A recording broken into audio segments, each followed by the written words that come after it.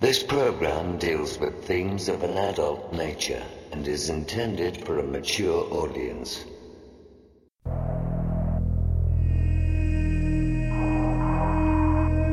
The very word secrecy is repugnant in a free and open society. And we are, as a people, inherently and historically opposed to secret societies, to secret oaths, and to secret proceedings.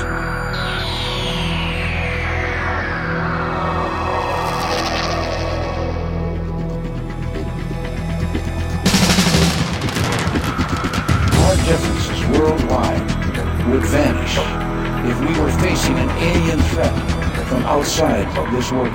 We must guard against the military-industrial complex.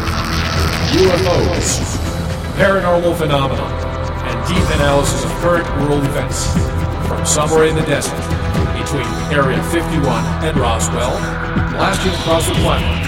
The Manticore Network proudly presents Veritas, because the truth will set you free.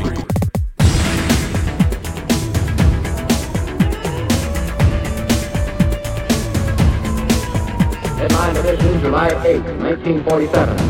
The Army Air Forces has announced that a flying disc has been found and is now in the possession of the Army. I'm as mad as hell, and I'm not going to take this anymore! The power they took from the people will return to the people. The Matrix is everywhere. It is all around us. It is the world that has been pulled over your eyes to blind you from the truth. Shall I tell you what I find beautiful about you? You are in charge very fast when things are worse. Sooner or later, though, you always have to wake up. Be skeptical, but don't close your mind.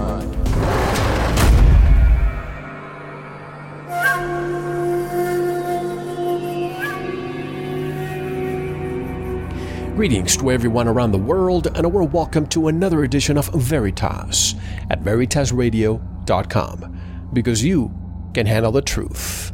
I'm your host, Mel Fabregas, and I sincerely thank you for joining me once again. And if this is your first time, please make yourself at home. I want to thank you, Veritas member, for making this program possible. Tonight's special guest is Peruvian-American author, researcher, and lecturer Renato Longato, who will discuss Peru and why the country is so relevant to the ancient alien theory. And in segment 2, we will also discuss his new book, E.T. Presence, The Role of USA and New World Visions. Renato Longato will be with us shortly. To listen to the full interview, you know what to do. Go to our website, veritasradio.com, and subscribe. Once you subscribe, you'll receive immediate access to everything we have to offer. If you've enjoyed listening to segment 1, don't you think it's time to listen to the full story and support Veritas? The next time you go to the movies, know that you pay less per month for your Veritas membership and will have access to hundreds of hours of programs, hours of knowledge that you won't hear in the mainstream media. Subscribe today. And don't forget to visit our Veritas store, where you can buy MMS. You never know when you'll need it. And we still have the futuristic metal-cased USB drives with seasons 1, 2, and 3 with bonus material. Go to the Veritas store to find out more. And to get in touch with me, click on the contact button of our website, veritasradio.com. And also, if you have an important story to tell and want to be part of Project Vox Populi, write to us at voxpopuli@veritasradio.com.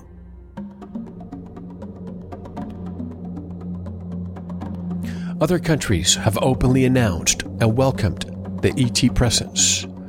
When will America own up to the truth, or will it be forced, under exceptional circumstances, to begin a communication with our cosmic counterparts? Tonight, we'll discuss insights and historical references concerning the potential cultural impact of the extraterrestrial presence in this millennium, with the USA as the leading country in the epicenter of economic, social, and geopolitical changes. Unofficial contact with an advanced society may bring opportunity or risk, depending on how we face the challenges on our planet, and most importantly, within ourselves. Get ready to encapsulate more than 30 years of study and research about UFOs and looks at the forthcoming possibilities. For this and much more. Renato Longato is coming up next. This is Mel Fabregas, and you're listening to Veritas.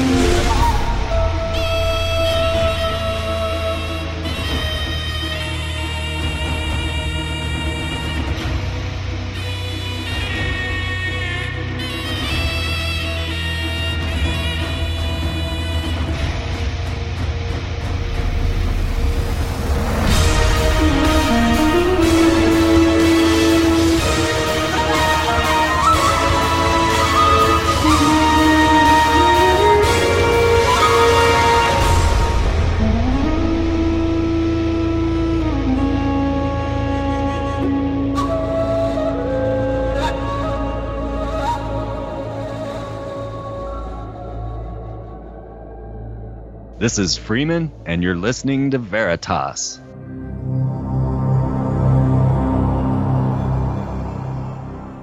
Renato Longato is a Peruvian-American author, researcher, and lecturer.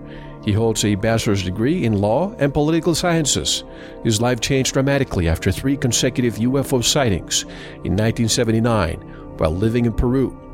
Renato lectures internationally, and his new book, E.T. Presence, The Role of USA and New World Visions, offers a new perspective about the presence of extraterrestrials and how their arrival over the last 60 years has been hidden, ignored, and covered up in the USA.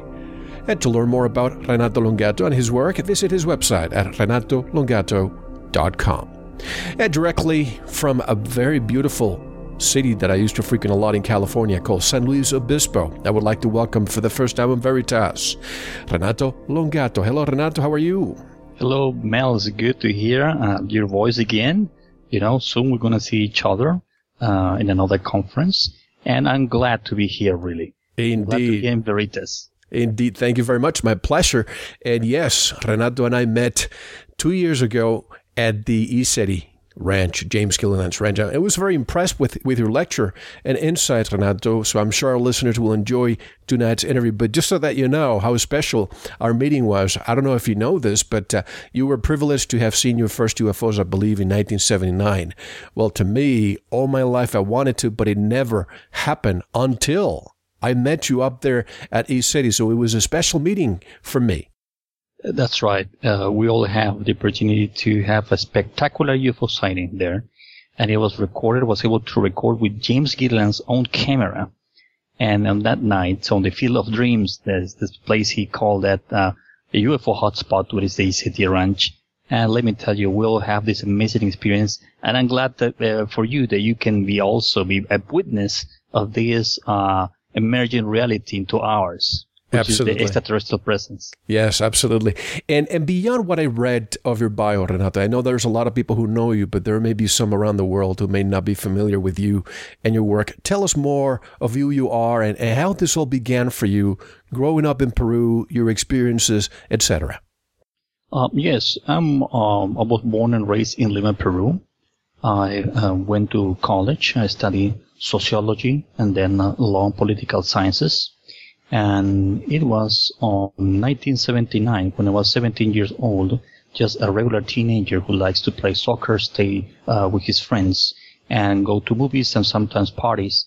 With my family, we were living outside of Lima City, and we call it suburban areas, which is like in that time was not populated as it is right now. Talking about 1979, and let me tell you, there was close to our house.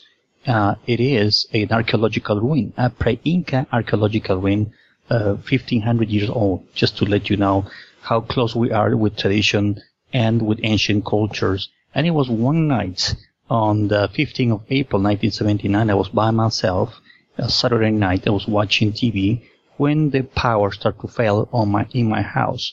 I was on the second floor, and I went downstairs to check the power box. Everything was okay. The fuses were not, were there, still working. Went back upstairs, and for some reason I thought it could be a blackout somewhere.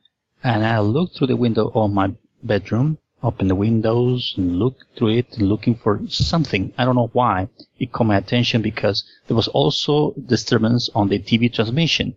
And since I was looking at the sky with few houses here and there, I would say every 2 blocks there was a house, because that place was really outside of Lima.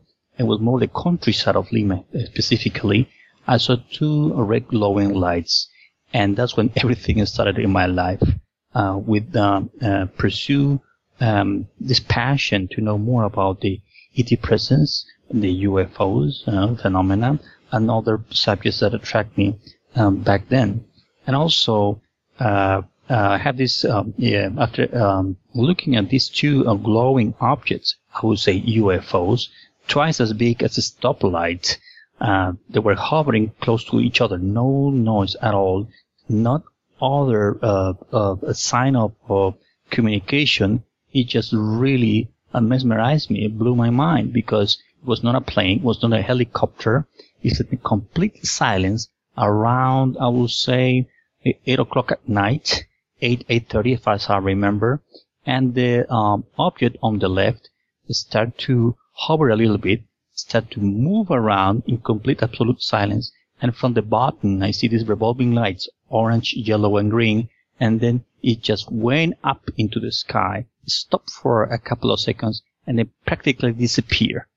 And then I looked down, the other one on the right was still there, and it started to move towards the south part of that place. So I had to walk around, leave my bedroom, go to my oldest brother's bedroom, open the door, open the window, just to follow that object. When it was leaving, I can remember the street lights, the poles of street lights were just blinking, all of them. And even though there was a blackout only on the street lights, and the one who remained on was on the corner of my house. And then immediately, the TV show I was watching came. And I could listen to the commercials and everything, and it really was surprised. I didn't know what to expect. I didn't know anything about UFOs. It was my first time I had this experience. 2 weeks later, I have another UFO sighting with my oldest brother, because since I'm telling you guys, I used to live so far away from the city, there was not even a public transportation, and I had to rely on my brother to pick me up after visiting my friends in the city, and then he gave me a ride back home. And 2 weeks later, we were going back home. He picked me up in a certain place in the city, and we were driving back home. It was kind of dark highway, no lights in that area, and then we saw 2 red lights like I would say 2 blocks or 3 blocks away from us. And I thought, this is a car parked in the middle. Maybe it's out of order. So I told my brother, Gino, that's his name. I said, Gino, slow down. There's a car practically parked in the middle of the freeway. Slow down. So he slowed down. The moment he slowed down, we saw those lights elevating from the ground. And I was perplexed. I didn't know what to think. And then it just sent like a flash of light. The flash of light illuminated inside the cabin of the truck and stopped the engine. So I closed my eyes, Mel, because I was freaked out. Wait a second. The light actually came inside the car and stopped your engine? That's what it is. Oh, I saw okay. a flash. I saw a flash, like a photographic flash, like a camera flash. In the distance, I saw something like flashing. And then immediately, I saw all the cabin of the truck illuminated. I was able to see my feet. Because I looked down because I got scared. And the engine stopped. And then I remember my brother saying, that thing is flying away. He took a look, and so that's going to the sky, Renato. I was still looking down. I didn't want to raise my head or anything like that because I was scared. And then the engine started by itself. And he drove straight to our house, I think 100 kilometers per hour, which is like almost like, 150 miles per hour. And we arrived in 5 minutes. We're all excited and everything. Then 2 weeks later, the pattern was every 2 weeks, always on the weekend, always on Saturday. But that was the second time I had this weird encounter with my brother, all family related, of course. Then the third time was with my mother and my youngest brother, Bruno, which actually lives in Buenos Aires, Argentina. And he was playing in the garden, in the backyard. I was on the second floor, and I heard him saying, "Why don't you guys come down?" He was 13, 14 years old that time. And there's something flying above the house. So I ran downstairs. I went straight to the backyard, and my brother was, looking at the sky and said, "Look at that." And we saw, me and my mother, we saw a lenticular object, metallic. It was flying in a pentagonal or hexagonal way. And sometimes you see the sunlights, reflection of the sunlights in this metallic object look like. And then it stopped really straight up from us. And then I hugged my mother, I hugged my brother, because I felt like, what's going to happen next? Then something completely different happened to me.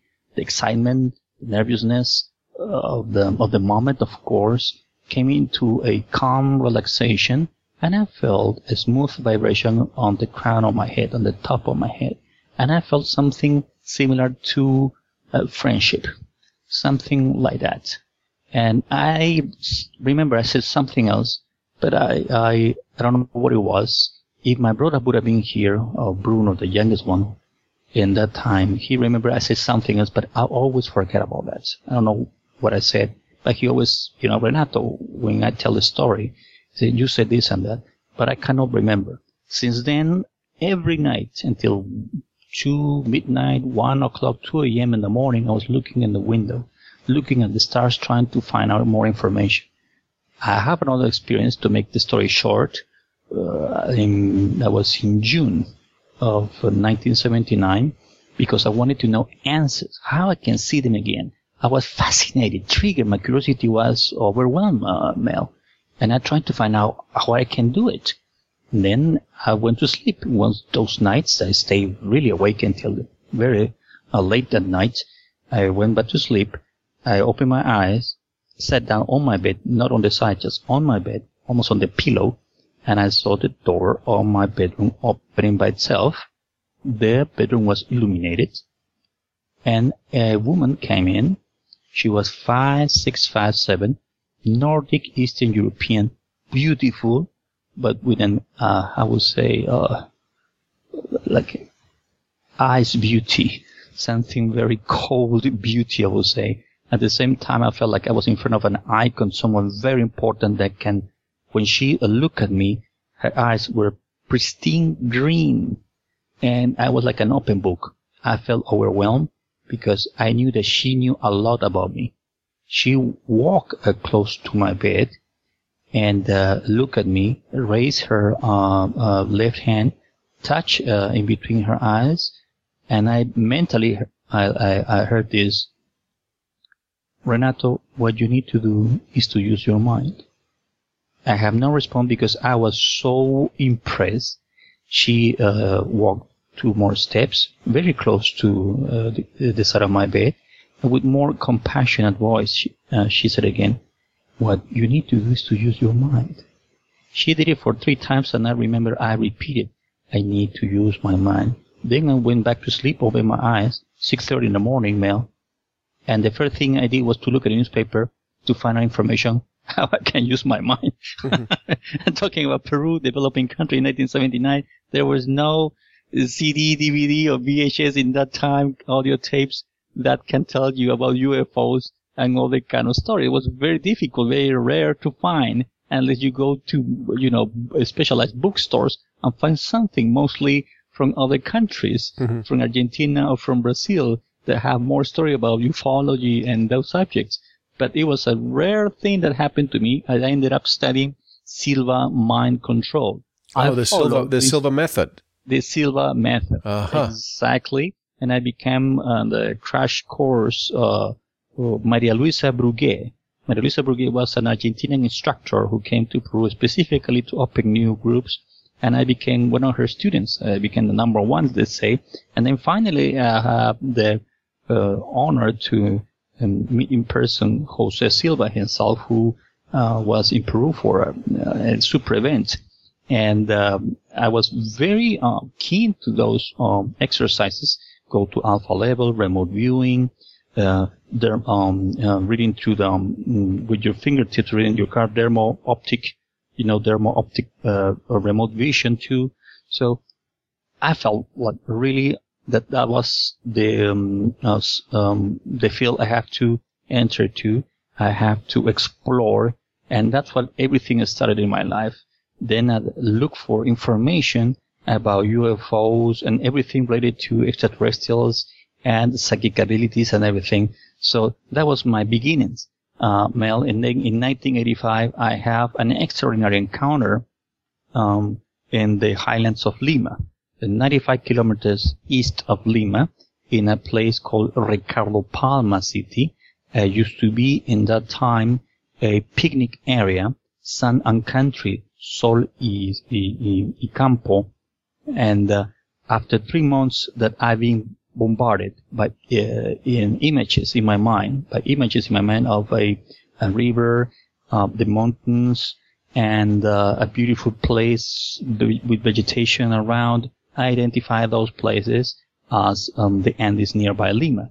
I didn't know exactly the spot, but any time I was, let's say, on the street, I went to the kiosk to buy a newspaper. I opened a newspaper. There was an article about the Andes or vacations. Or I was walking on the street and someone passed by and talking to someone and saying, hey, we have a wonderful time this weekend on the Andes outside of Lima. And on radio, when I turned on the radio, so there was an event of synchronicity events that was telling me where to go. Until after 3 months of constantly synchronicities telling me to go outside of Lima, I did.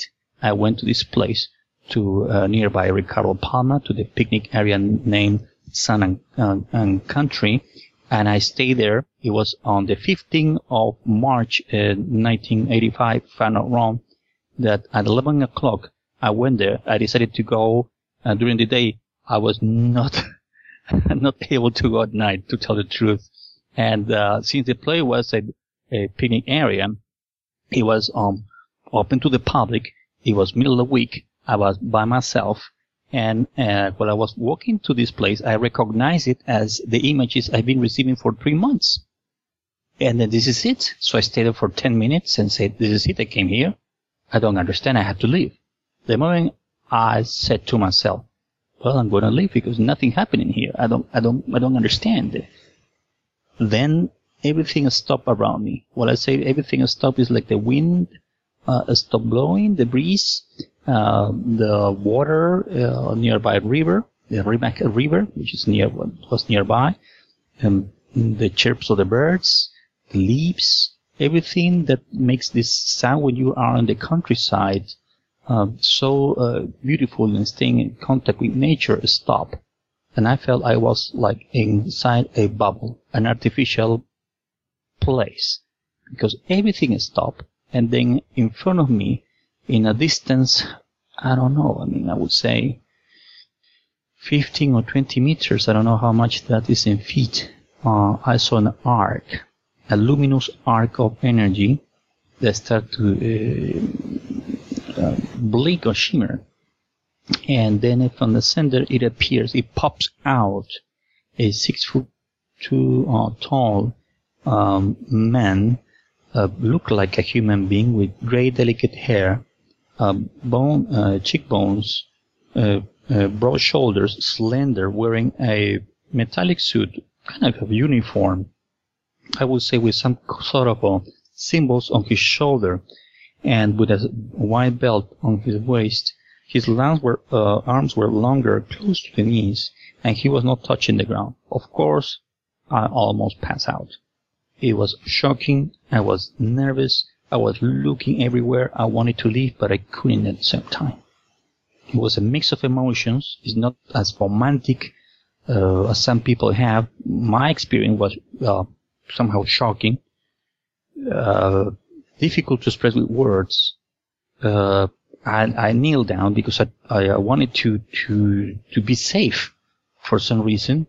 And then this entity said into a telepathic message as clear as someone whispering in my ear, said, "Don't worry, I will not hurt you. We have been following you." He said that in plural. "We have been following you. We like what you've been doing all these years." So I stood up. I was shaking, and I asked to myself, what I've been doing.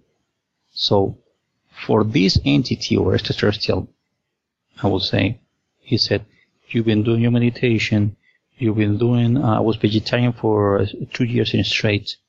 And that in that time, you were doing all of this, lifestyle have changed. And we want you to continue doing this." Of course, I was not smoking or drinking alcohol, back in those years. I was in a very disciplined regime, I would say, with meditations and sharing information about this amazing subject. And then I realized that he looks familiar to me somehow. I cannot explain that. And he said that I have another name. Every human being have another name, and it's like a vibration of their higher selves that when you put into letters, it's like a personal mantra. He said that and a couple more things, and finally he said, "We will be in touch." And he went backwards. He never turn around. He went backwards. The arc of light practically swallowed him, started to shimmer, and it disappeared. Then I felt the wind, the breeze, the sound of the river, and its waves against the rocks on the shore. And I looked at the mountain in front of me, and I saw a classical disc, metallic disc that was hovering over the top of the mountain, then make a slight movement in an angle, and it disappeared. Then I kneeled down again. I touched the ground, touched the pebbles, touched myself, looked around. I was practically exhausted. I was sweating. I was like in high stress. After a high stress, like everything, my emotions that were controlled somehow, now I understand after all these years, were contained. But then it was like a deluge of emotions that came and overwhelmed me for a moment. My heart was beating faster. It is difficult to explain with words. Did you have missing time? I think so, Mel. I think so, because I don't know if that lasts for, I don't know. For me, it was a couple of minutes. But I don't know, because I went back and sit down on a rock there, looking at everything, that everything went back to normal. And I look at my watch. I didn't see any problem with my watch, but it was like 40 minutes later. So the intensity of the experience would have been more in time, or at least 2 or 3 minutes. I cannot say that.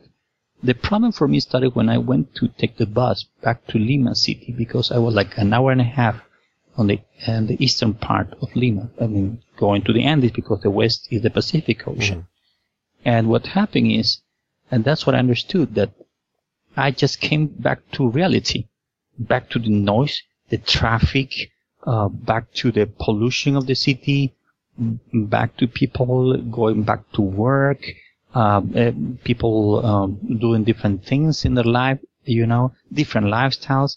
I mean, it was like being in two complete opposite places. And I have to digest all of that. And it took me a couple of months to understand that experience.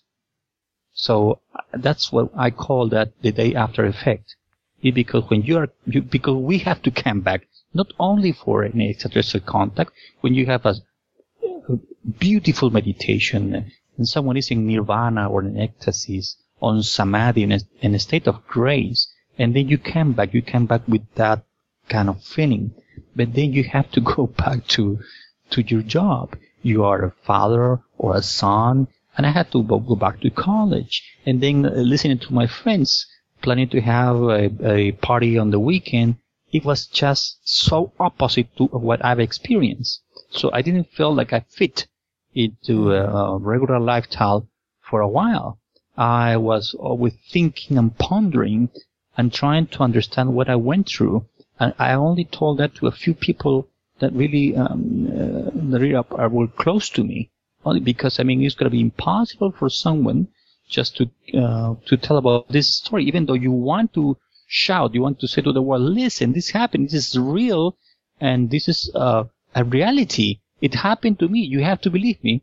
No, people will not believe you, man. People will make a joke of you, will listen to you, will say, well, shrug their shoulders and say, okay, you know what, I have things to do. That's very interesting. But why don't we have a couple of drinks and I can tell you with a group of friends so you can tell us more of your fantastic stories.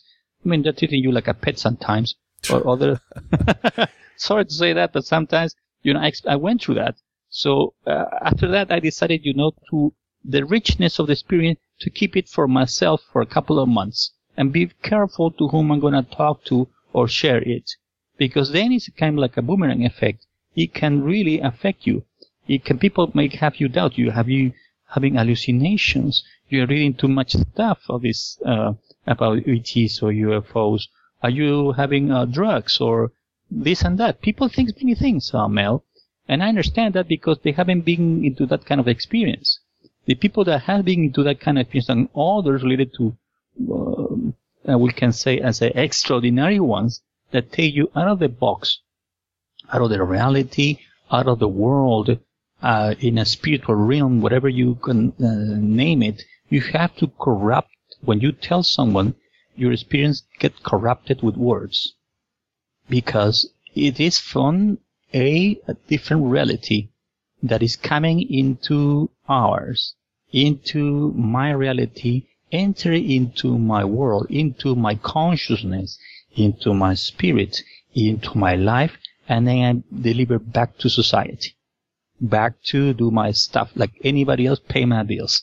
It's like what I tell our mutual friend Paula Harris when she has, her book, How Do You Talk to a Ball of Light? And this reminds me of that. How do you explain to people? And by the way, folks, I'm working on a story. You probably heard, folks, that I did what's called Project Vox Populi. Recently, Renato, I decided that there are people out there who are scared of telling their story. You have been brave, and some people have been brave to come forward and just put your life out there to share with people. But there are some out there who live in fear, who live in the fear not only because they may be hurt, but they also may be ridiculed. And a lot of people do not want to be ridiculed. And you probably went through that. I went through that also. But we started one of our shows last week or a few days ago of an individual who told us the whole story, and now that's opening the door to more. So I'm receiving email from people that are telling me similar stories. But there's one story, Renato, of somebody, I'm not going to name names or locations, but it was in Europe, and it's very similar to yours. He was actually sitting down with his family at night having dinner, and the light started flickering.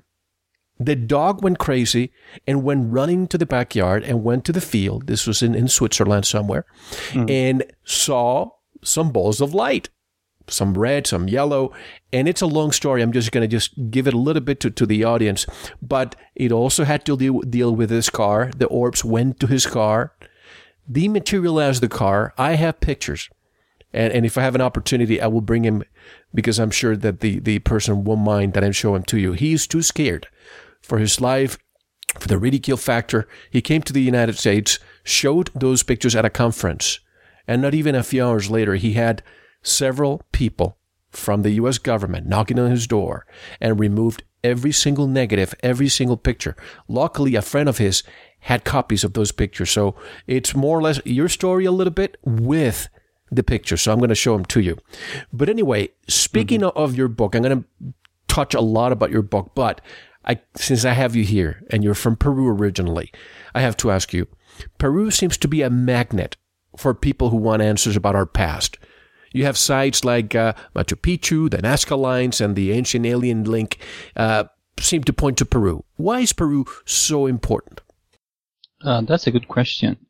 In the early 90s, I was commissioned by the Peruvian Tourist Department to compile information, research about non-traditional tourism that we call esoteric spiritual tourism, which is right now is booming because people don't want also to have the typical tour, but also to have an experience in certain places or hot places, like in Machu Picchu, Nazca Line, and others around the world.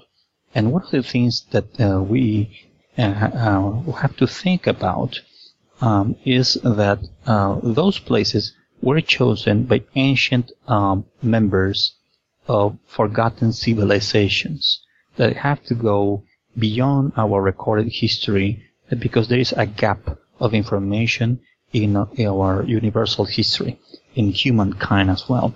So what happens is these places have to be located in specific areas, in specific locations that can bring those magnetic ley lines, I would say those ley lines, that are rich in quartz, mica, iron, underground water, and in a specific location, which is Cusco is 13 degrees south of the equatorial line.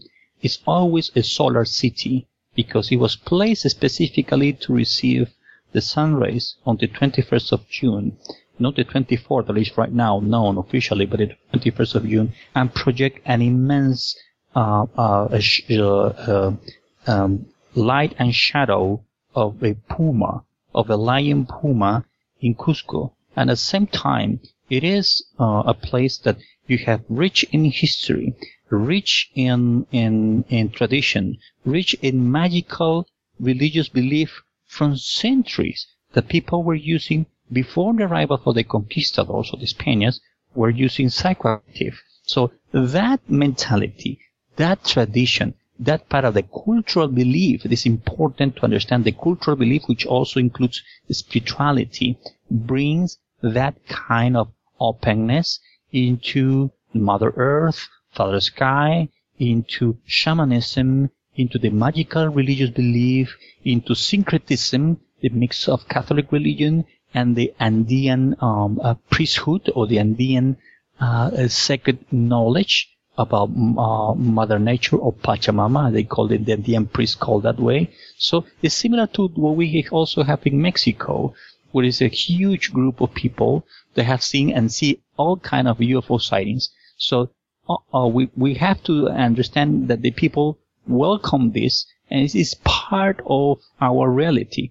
So if you go to the high Andean plateaus, and I'm talking from 3,000 meters above sea level, around 12,000 or 13,000 feet above sea level, you can talk with members of these remote community and villages in the Andes, and they will tell you, yes, I'm seeing them coming down from the sky. Yes, they are part of our life. Sometimes they heal our children who have accidents. Sometimes they talk with us. They took seeds from them, and they're back now and then. But they are not afraid. They're not thinking they're going to be chopped or be used as guinea pigs. They don't have these kind of issues or problems that the Western society may have, and the certain powers within the structure or certain elites in the Western society may need that kind of information.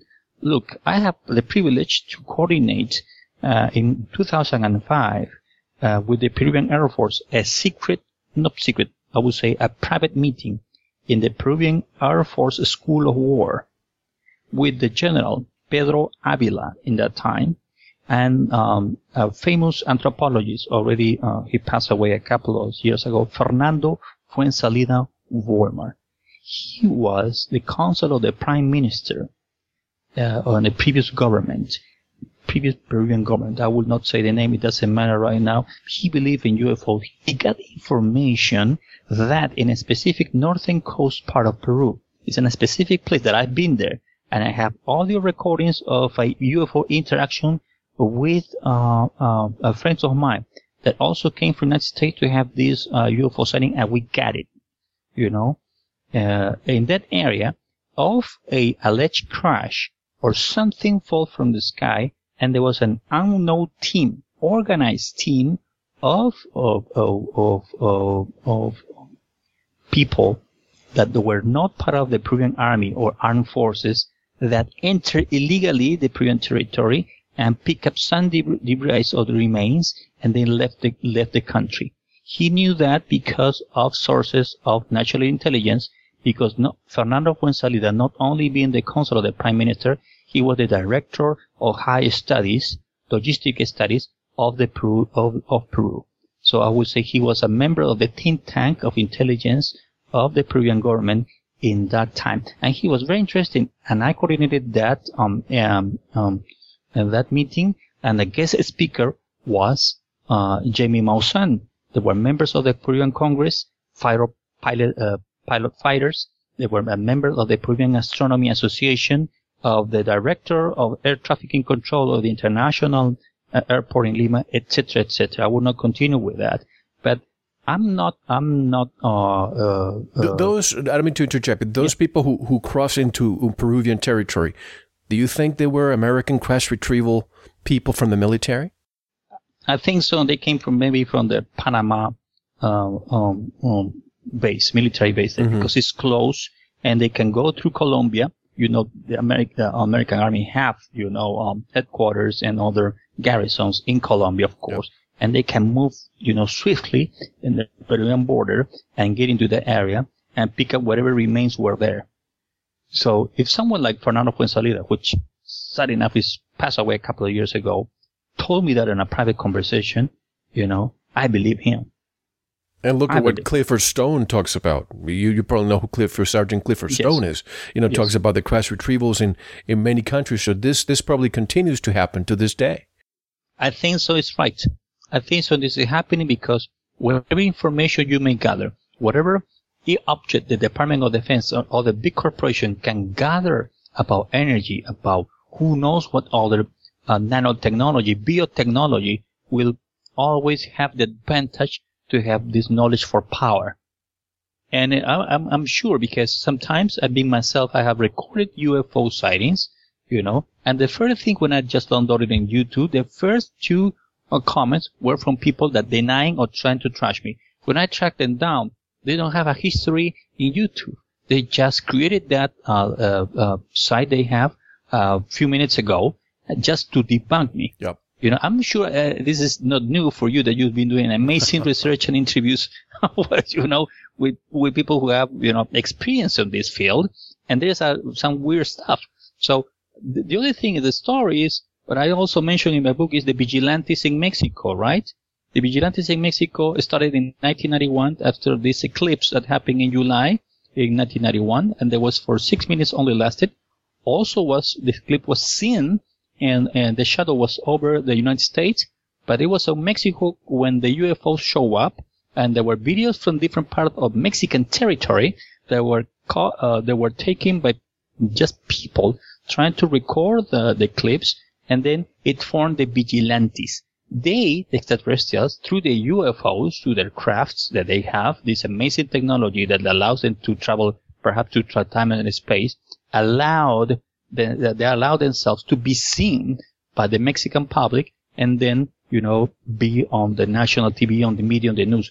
While the eclipse happened also in the United States, in Mexico, they decided to show themselves in Mexico. I wonder why. Because they don't shoot them down. Exactly. And then the belief of the Mexican people, they created vigilantes. Just on November last year, they have this group celebrate 20 years of existence. 20 years, my friend. And the same thing can tell you, and not only in Peru, but also in Argentina, Chile, Brazil, that you know very well. And in these places where you have these ancient civilizations, more than the history can track it down. When you have the Nazca lines, they were chosen for a specific pattern, not because the place was beautiful and I want to build there. It's because there is a telluric and magnetic forces that turns into hotspots, like a source of energy or some sort of other interdimensional stargates that we still are, on the tip of the iceberg, trying to find out more about that through quantum physics and other kind of scientific information that's coming up into knowledge right now. So those places have these specific hotspots that you can see these UFOs constantly, and then you interact with them, your experience can grow within time, Mel. And you're absolutely right. What you mentioned about people creating a new YouTube account or a new forum account, that's called COINTELPRO, and this happens all the time. But I keep thinking of Peru, and you mentioned the word Stargate, portals or wormholes. There's one area in Peru, and one of my listeners brought it to my attention. I'm sure you know it. What about the Puerta de Hayumarca, doorway of the Amaru Meru in southern Peru, close to the Lake Titicaca? Can you tell us about this location and what it could be? It is true. I had the opportunity to go with Jorge Luis Delgado. He's been featured in Ancient Aliens by the Discovery Channel, if I'm not wrong, I guess. Jorge Luis Delgado was the first one to explore that area. And I named him my first book that I wrote in 1992, A Message from the Andes, El Mensaje de los Andes. I mentioned my trip to Hayumarca, or Amaru Meru, near the Titicaca Lake. Besides that, the Titicaca Lake is a UFO hotspot, my friend. You can stay there with a couple of cameras, a couple of nice ULC sand UFO activity. The Hayumarca place is a very powerful place because for some reason these telluric and magnetic fields can, I would say, affect, if we meditate, if we go into alpha level, can help us to connect with the other side, that other reality that is still there, and these stargates help us to move our consciousness, mind and spirit consciousness, into a different reality. So I have been there several times, and every time I have had an experience. Depends on the intensity and what you are looking for. Depends on what you want to look. You will receive what you want.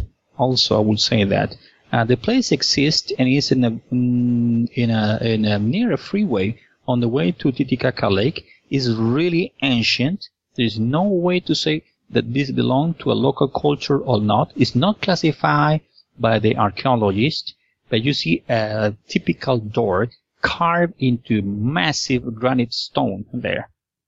And it has been a place also for shamanic ceremonies for centuries now. So the place is a sacred site that we call in Quechua language, the language of the Incas, Huaca.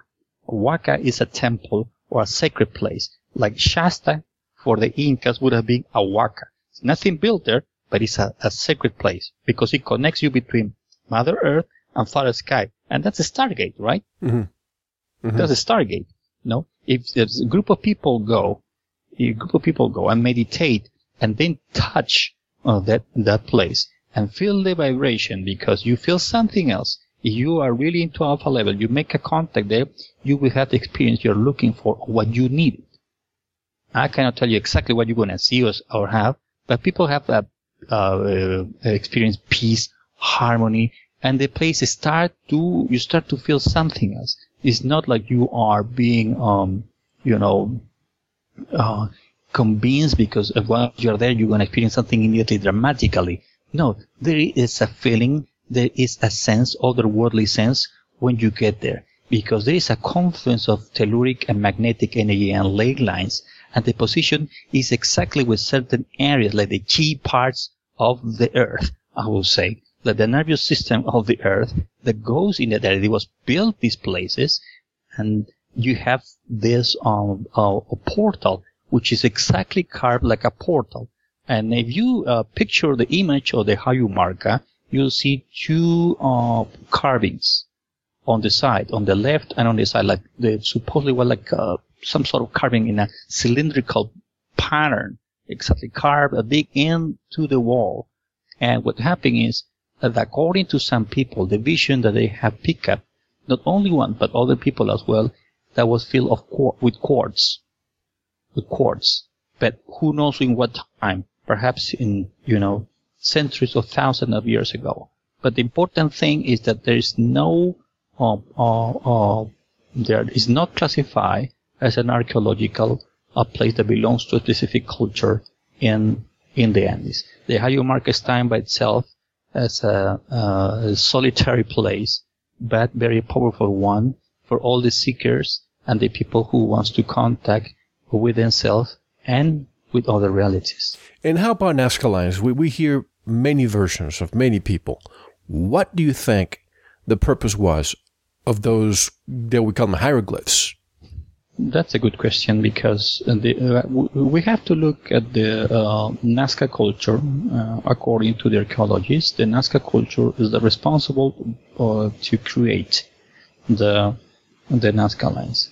The place called, according to the archaeologists and historians, the main temple of the center of the Nazca culture is Kawachi Machi. That's the name, Kawachi Machi. And it's a typical pyramid, adobe brick pyramid, in the middle of the desert that once would flourish, and the architects or designers that nobody knows where they came from were capable to map the area, explore the area, and miles around to create these magnificent geoglyphs. The way they built it is not as simple as they shown by the archaeologists, because there has been replicas done 15 or even 20 years ago, and what happened is it just, with the wind, time, and erosion, it just vanished or disappeared from the surface. The ones in Nazca did not disappear, or haven't disappeared in centers, who knows, perhaps thousands of years, and they were drawn or designed non-stop. It is, in other words, whoever built, and the crew who were under the orders of an architect or main designer, did not stop, because there are no traces that or debris or traces that they move the surface of the desert, the pebbles, put them aside on each side on the specific marks. No, it has been done since the beginning till the end, non-stop, only to be seen by air. The only thing I believe is that the Nazca lines is a result of the introduction of an ancient civilization that came from the South Pacific. In my research, I traveled to Easter Island, to the enigmatic Easter Island, which is between Chile, the southern part of South America, and Tahiti, Moorea, and Bora Bora. Mm-hmm. I stayed there for 10-12 days. And there is in nearby, in the center of the island, the Ahuvinapu. The Ahuvinapu is a structure that resembles exactly now an Inca wall. If you have an inclination of 10-13 angle, is looking towards the sea. It's specific for navigational purposes into South American coast. The structure have no replica in any other Polynesian culture around that area, including New Zealand, Australia, Hawaii, and the Polynesian Islands. And according to the archaeologist father of Easter Island, William Mulloy, is the most sophisticated structure and stone labs built in the whole area. Where do they came from? It was the only structure that they built, besides the moais, these giant, silent structures, the statues that are there. Nobody knows. Are there any DNA or any textile ceramic that belongs to any Andean culture? Not at all. Who built that? How this can be so clear? Exactly. A replica from the Inca architecture. I have taken the picture and showed to professional tour guides and archaeologists in Cusco myself within all these years, and say, what is this? They look at it and say, well, I don't know. This could be here. Where did you take this photo? Easter Island. They don't believe me. And since you mentioned the moai, I have to ask you, because it's taken how long until somebody decided to start digging, and now we can see that these moai, monolithic human figures, have the full body buried. Why is it that it took until recently for somebody to realize that maybe we need to do some digging and find, not only are they finding the full bodies, they're finding writings underground? Exactly. Exactly. The Rongorongo wood tables, I would say it. They have these symbols, right, and patterns unknown that, and they have found lately, and these are on the back of these huge statues, which is really enormous, really. And we haven't done any other more exploration or diggings there until the present that we're finding more things.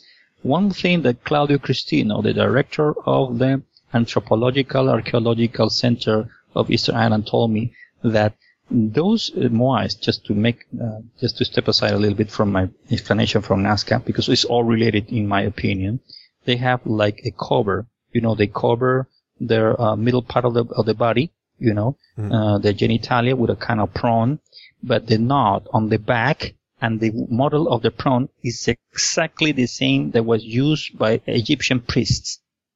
How they did it, he told me they don't know. They don't know how the sweet potato arrived because it's an American tuber. They don't know how they do a specific cooking, underground cooking, that also the Incas did that they did in the Andes, and still more people in Cusco and in the Andes do it, which is the Pachamanca, which is to eat from the mother, from the earth, which is to dig in, put hot stones covered with banana leaves and other herbs, and you cook meat or chicken or whatever, potato or corn, maize, and in a specific way. They do it the same system in Easter Island, and I'm talking about more than 5,000 kilometers away from Peru. But according to Thor Heyerdahl, the sea currents can take you there. When he did his project of Kon-Tiki, he did not arrive to Easter Island. He arrived to other islands, not so close from Easter Island. But he insisted that could be one of the ways that, another race, perhaps from another culture, perhaps from Peru, arrived there. The Incas were not sailors. There was a power anyway, like any other empire, but they were not sailors. And there's no traditional oral tradition that tell us that they went all the way to Easter Island, to an unknown place, a remote island. No. Instead, you find a port. On the coastal of Peru, the southern part of Peru, in a state named Arequipa. There is a port named Matarani, which is a corruption of a Polynesian word Mataharani. And from there, you can go to Nazca, which is on the northern part of Matarani, the port of Matarani, which is an ancient port. Nobody knows when it was already established or built, to Nazca. And from Nazca, you have the immense geoglyphs, that you see the hummingbird, the monkey does not belong to the desert, does not belong to the Andes, it belongs to the Amazon. You have the spider or tarantula, which is only one kind of tarantula you can only find in Madre de Dios, which is a department, another department or province, I would say too, close to Cusco. Those kind of arachnids, the kind of tarantula, only lives there. So you have a group of people who design these geoglyphs, eternal geoglyphs, they have this pattern that always stays there. You go straight, you take a map from Peru, it takes you straight to Cusco, and then straight to Madre de Dios, which is on the Amazon. It's a complete Amazon rainforest. It's a place where most of the people that live there are tribal, and then people living in the city. Well, for what purpose? What is the actual purpose to make him so big? Because logic, I'm not sure if my logic is correct or not, but logic tells me that it's done so that those from above can see them, because you can't see them while you're standing on top of them. Correct. You are correct. The only way is to be seen by the air. According to other researchers, Dr. Javier Cabrera, who passed away years ago, of the engraved stones of Ica, I saw his collection, and he explained that they were done by an ancient civilization that the later inhabitants mixed with the local inhabitants. They mixed the culture, and they created the Nazca culture. The same thing that happened with the first settlers of Cusco. They built Cusco. They have the sacred city of Cusco, where people from foreign people and others were not allowed. Only the elite lived there. They built over the top of Machu Picchu. You go to the Inca Trail, which has 7 watchtowers, 7 very symbolic number. The last entrance called Huayna Huayna, which means forever young. And then you enter to Machu Picchu, the old mountain, when you have this magnificent citadel that is self-sufficient with water, terraces with different kind of fruits and corns and crops, so you can self-sustain yourself. And if you want it, you can block that area. So the same people that were the ones who built the Nazca lines were also the first settlers of the Inca Empire. And then the descendants mixed with the local natives, increase the cultural level, mix the knowledge, and then continue evolving and continue as an empire. But you have the historic part, and then you have the mythological part. And that's when everything gets into the past, because the ones who built Nazca Line had to be given a sign into the sky, to be seen from the sky. According to Dr. Cabrera, who was well known by Erich von Däniken and also by Giorgio Tsoukalos, of Ancient Aliens, and Erich von Däniken, he said that had to do with a relation with the Pleiades, because he believed that the Pleiades were somehow, some way, exploring our Earth 1,000 of years ago, and they settled temporarily in what is now Peru, in what is now Nazca. So if you can tell me, you can ask me, Renato, that sounds a little bit, out of context. Well, Dr. Cabrera's research were done for several years, for a span of 2-3 decades. So the information that he have in the gravestones are quite interesting, even though he has specific stones that tell us of an ancient race that were capable to do some heart transplants and brain transplants, according to what you see on the engraved stones. Now, if you use the information of ancient astronaut theory that can be seen by extraterrestrials, it also could be possible because there was a 1993-1994 and a researcher from Canada. Her name is Persis Clarkson. Persis Clarkson have the support of the University of Alberta in Canada. I remember that because I was part of that interview in 1993. And she was sent to study the Nazca lines, and in that time to continue the research of Maria Reich, the German mathematician who thought that also the Nazca line was a huge astronomical calendar that have connection with certain constellation. Yes, it has also that. We have to see from an integral approach from different knowledge and disciplines. But Percy Clarkson started to study and start to map the places where she in the desert, when she can take some sort of a measurement beyond a radiocarbon 14, which you cannot trust because you cannot date the how old is a stone, or unless you have a criteria of association when you find a ceramic or other remain that you can date it with RC14. Therefore, by association, you can say, oh, the geoglyphs or these structures were built in that time according to what with the older remains we found here. When she started to do this kind of research, it was cancelled. Interesting, because as you know, the same thing happens with Egypt. And I think instead of using carbon-14, if you look at the alignment of where the constellations were at that period of time, it's safer to date that way. But Machu Picchu, for example, some people say, oh, it's in a mountain. They probably use slaves and they use trees in order to move the stones. But there are no trees up there because it's so high. So how in the world were they able to do that on top of the mountain there?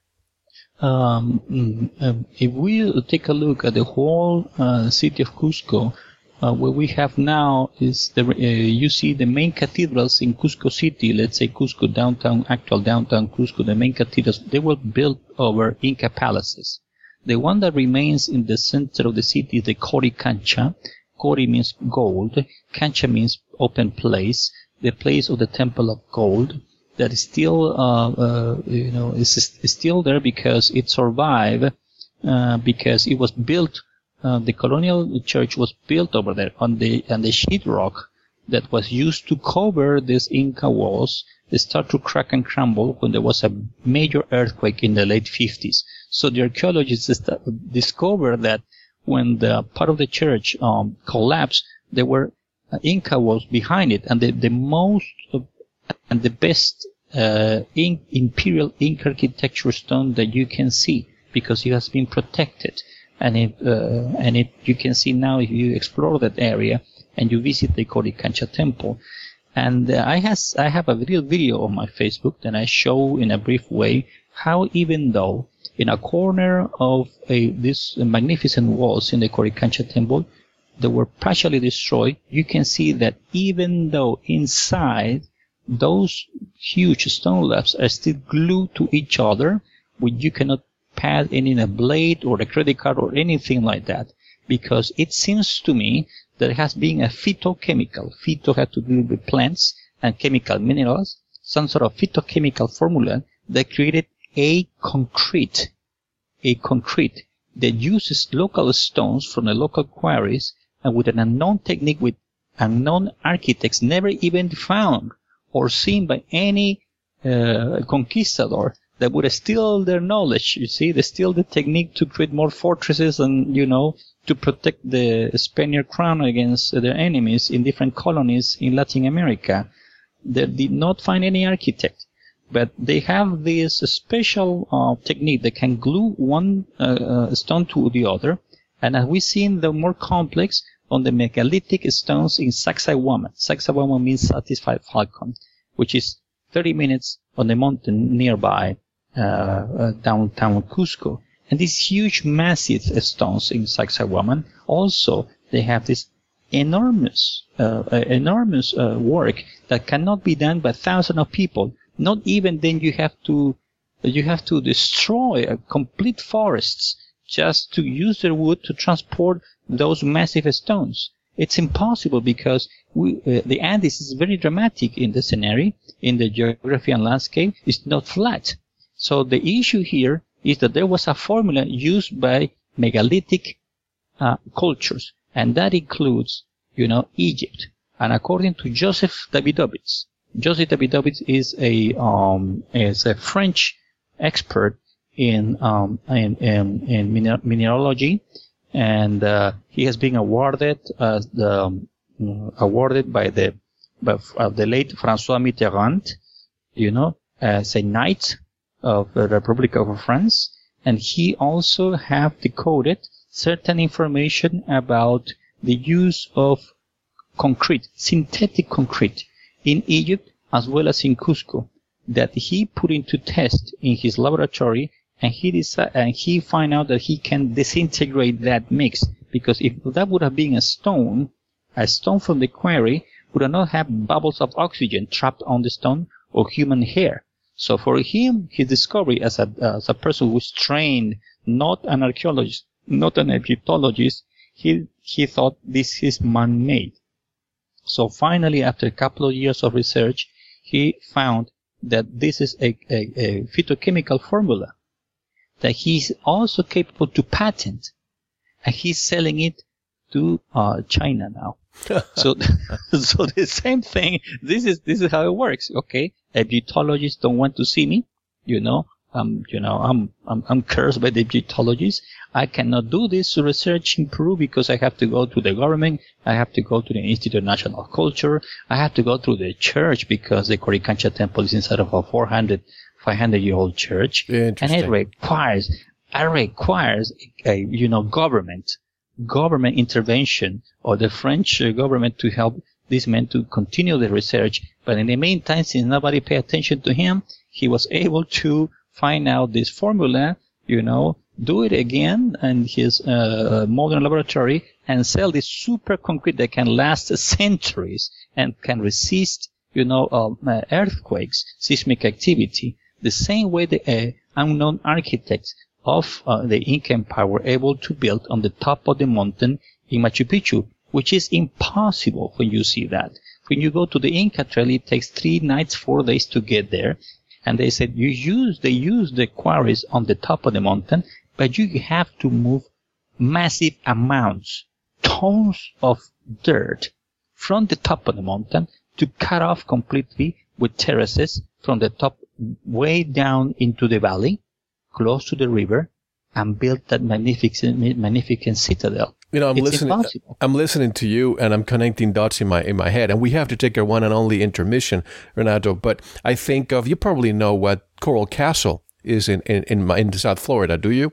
Yes. And I think of the fact that he used coral in order to do that. And what is coral, in my opinion? Isn't that a phytochemical? Isn't it plant with a chemical or minerals bound together? Isn't that what a coral is? It is. Definitely, you are right.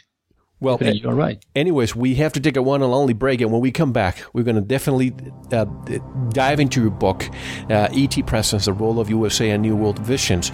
And also, I want to ask you, what happened to the knowledge? Because we look at the Egyptian culture, we look at the Central or Mesoamerican civilizations.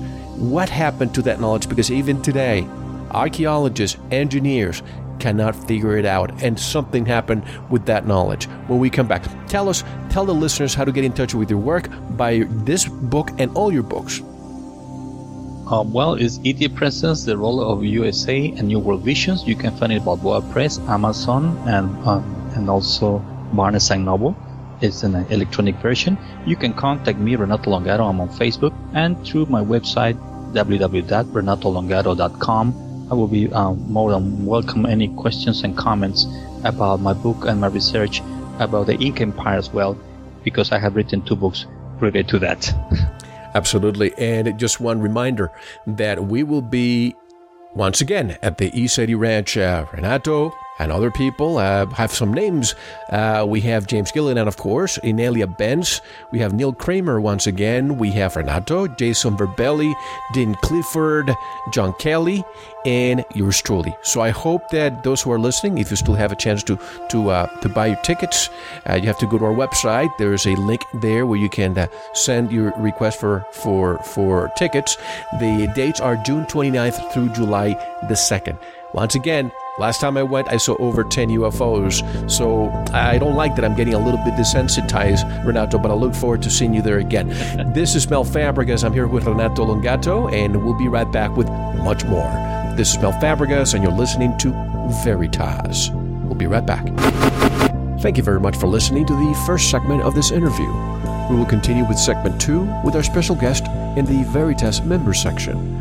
Just go to our website, veritasradio.com, and click on the subscribe link to listen to the rest.